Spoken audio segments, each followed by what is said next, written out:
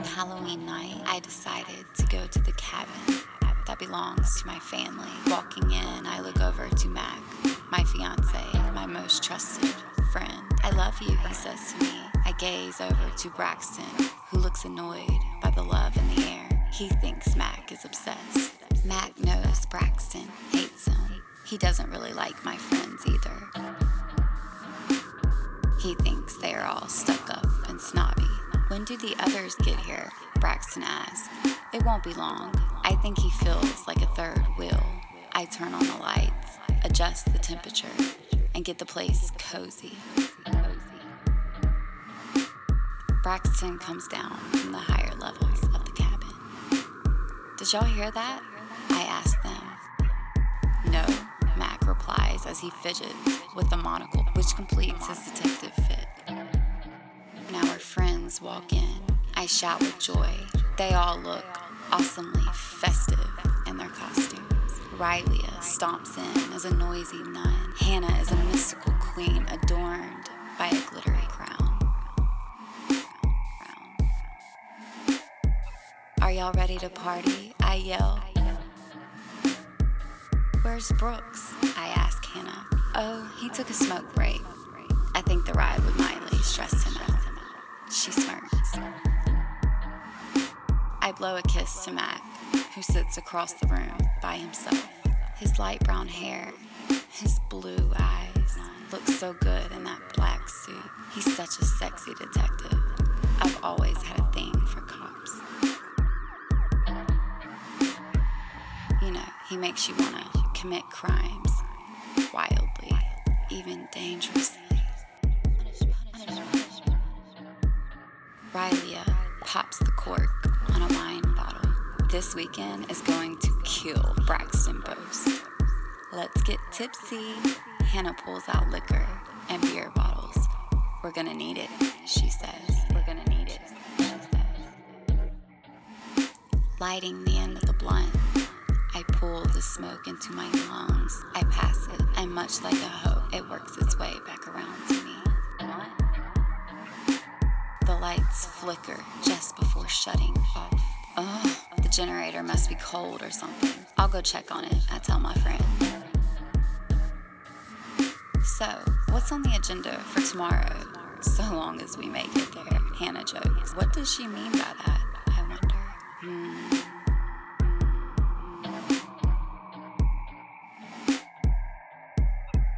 Hannah has always seemed a bit indifferent towards the others in the group. She was my elementary school friend. We grew up together. I think she feels like they've all replaced her. Rylia walks off. Through the window, I watch her as she walks down a pathway into the dark, frightening forest. What's wrong with her? She seems upset. A few minutes later, after the generator, I look around. Miley seems downcast. Her head hangs. "Are you okay?" I ask her. She says nothing. I notice blood starts to run from her mouth and down her shirt. Oh my God. I lift her head backwards and see a slit across her throat. I gag. Who did this? The open wound reveals the inside of her flesh. Shreds of skin hang from the slash. Blood oozes. Mac walks around the back of the couch and props up on his cane. I pick up a gold ring lying on Miley's lap. Whose ring is this? Who would wear a gold ring? They are the perpetrator. I look over to Hannah. We need to go.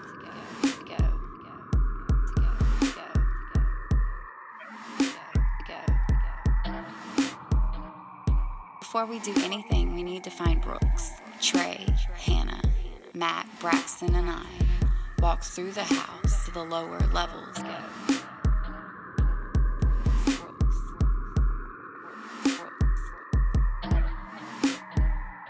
There I see him, Brooks, bloody and battered. His skull is beat in. Blood trenches and stains his blonde hair.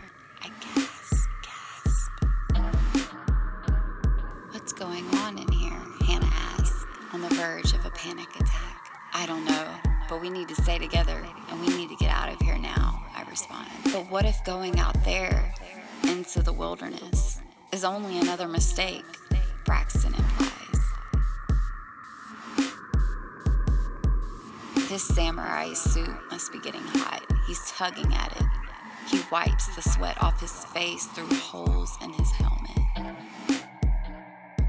I'm leaving. I'm creeped, and I'm not alerting any cops. Hannah jumps up and says as she walks out of the cabin's door. I shake my head side to side. I turn around to the boys. Are y'all really going to let a bimbo outperform y'all in courage? Grab your nuts, I shout as I end my pep talk.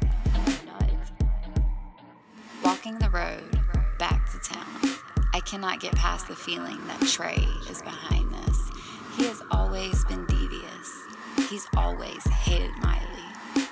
Making my way down the winding concrete road, I hear the guys running, trying to catch up behind me. Where's Hannah? Braxton asks while gasping for a breath. I don't know, I couldn't find her.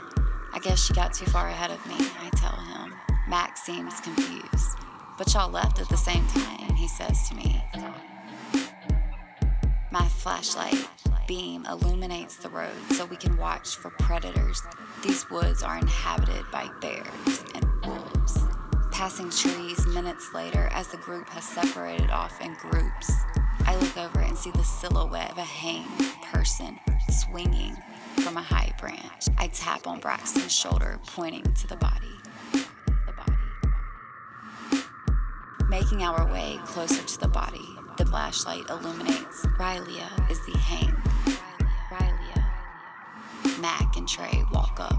We stand fighting amongst ourselves about how she got here and why. A hooded figure appears in the moonlight. Thank God I found you guys. It's super creepy out here, I hear Hannah say. She walks down the steep bank, lining the busted road. She stares at us. As she nears me, I notice mud on her high heel shoe. We return to walking the road together. The road seems to have no end. It seems to only grow and grow, grow and grow. It only grows and grows. There is no end, truly no end at all. Trey drags his feet. This is the creepiest Halloween ever, Hannah mutters. Hannah stops walking abruptly. I gotta pee, she says. She walks off into the unlit forest. It's like she didn't learn the first time. I wander off. I need to think. I hear cicadas singing and crickets chatting. Suddenly, I hear Hannah scream.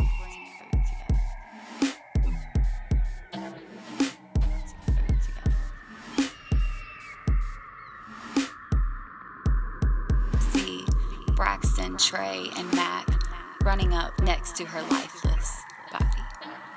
Another sword kill.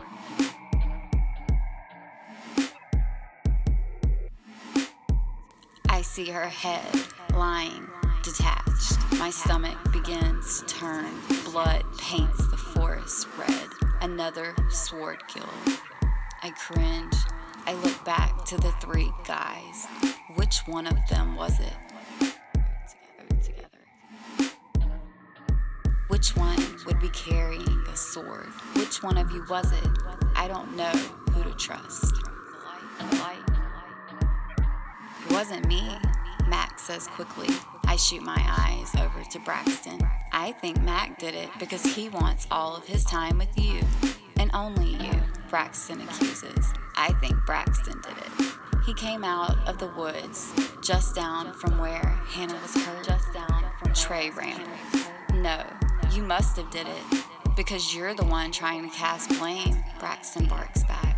As they stand accusing one another, I look back and forth to each one of them. I ask myself, which one is the green? Which one